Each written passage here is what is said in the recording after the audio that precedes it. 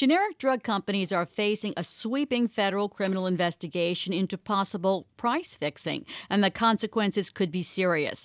According to a document filed in court, prosecutors are examining the prices of skin treatments made by Perrigo and a handful of other companies.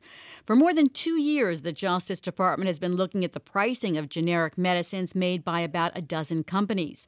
Price hikes in generic drugs were also the subject of congressional hearings, lawsuits brought by consumers and state attorneys general, and a problem Senator Bernie Sanders has been fighting before the presidential campaign and during it.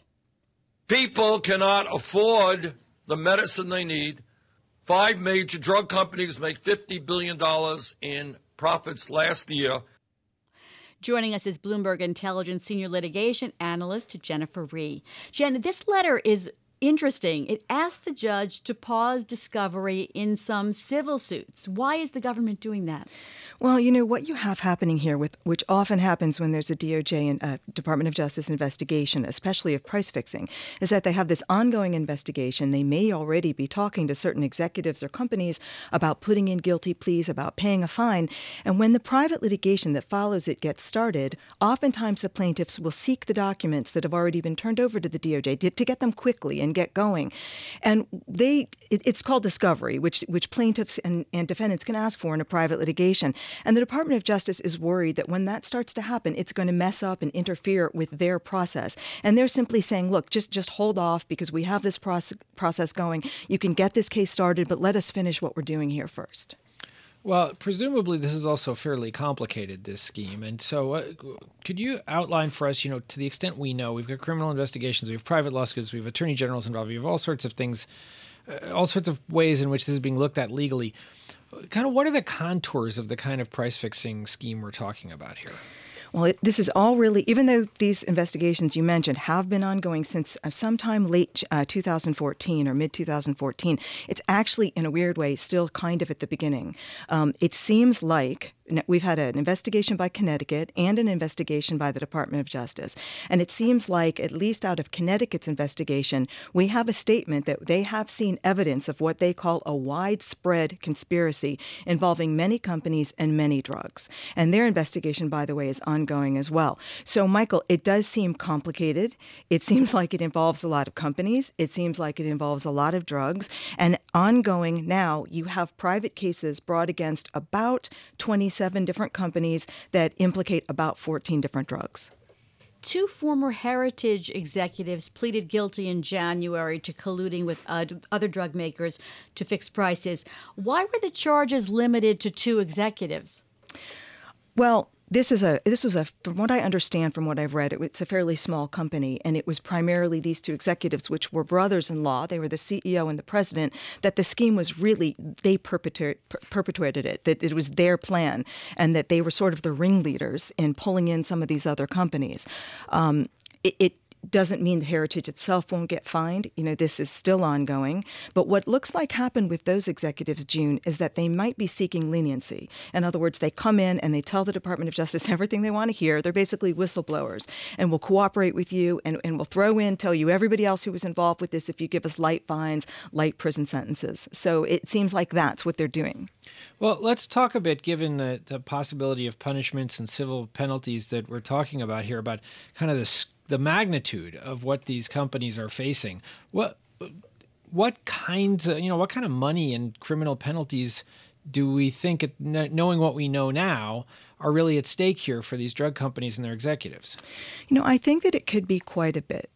The fines, there are guidelines as to how to calculate the fines in these kinds of situations, but it's going to depend, Michael, on the DOJ fines ultimately and how many drugs were involved, what the sales of those drugs were, and how many companies were involved. But it's not inconceivable that it would get into the high millions or even into the billions.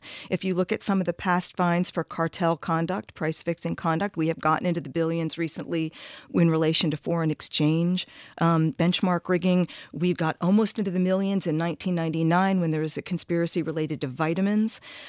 So those fines can get up there. But you also have to think about the fact that Connecticut and 39 other states have brought a lawsuit. They are seeking what's called disgorgement, which is giving up the ill-gotten gains, these illegal gains. On top of it, you have the private suits. And what the private suits will seek to do is look at the overcharges. In some cases, we're hearing that these drugs were overpriced by 1,000%, and then they will seek triple damages for those overcharges. So all in all, we're in the billions. Does it, since there are so many companies implicated, does it indicate to you that there has to be something on emails or texts or computers, that there has to be something in writing, because all of this being done on the phone seems unlikely?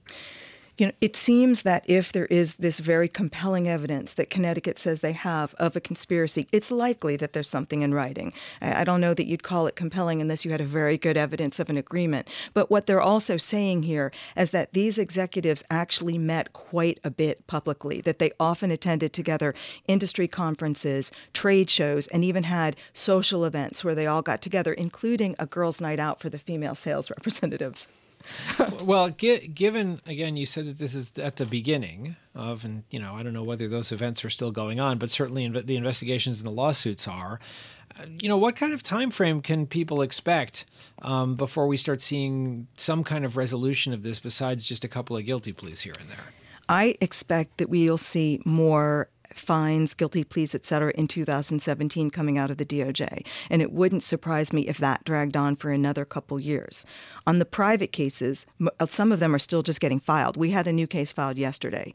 They started in March 2016. That could go on for years. It could go on for 5 years, 6 years. The Connecticut suit, probably not as long. I suspect that'll go on for a few years. Does this have any connection to President Trump tweeted on Tuesday that he's working on a new system where there'll be competition in the drug industry? Is he talking about generic drugs, or is he talking about prescription pharmaceutical drugs? I can't say. I suspect he's probably talking about all of them. He's just probably talking about drug pricing generally. But I will say that before President Trump, when President Obama was still our president, this was an issue, a big issue, for Senate, for the Obama administration. Bernie Sanders, as you said, was on top of it. And I think it continues to be an issue now with the Trump administration. So I don't see any easing up at all on any of these drug companies in relation to their drug pricing. That's amazing, exceeding 1,000% in a short time.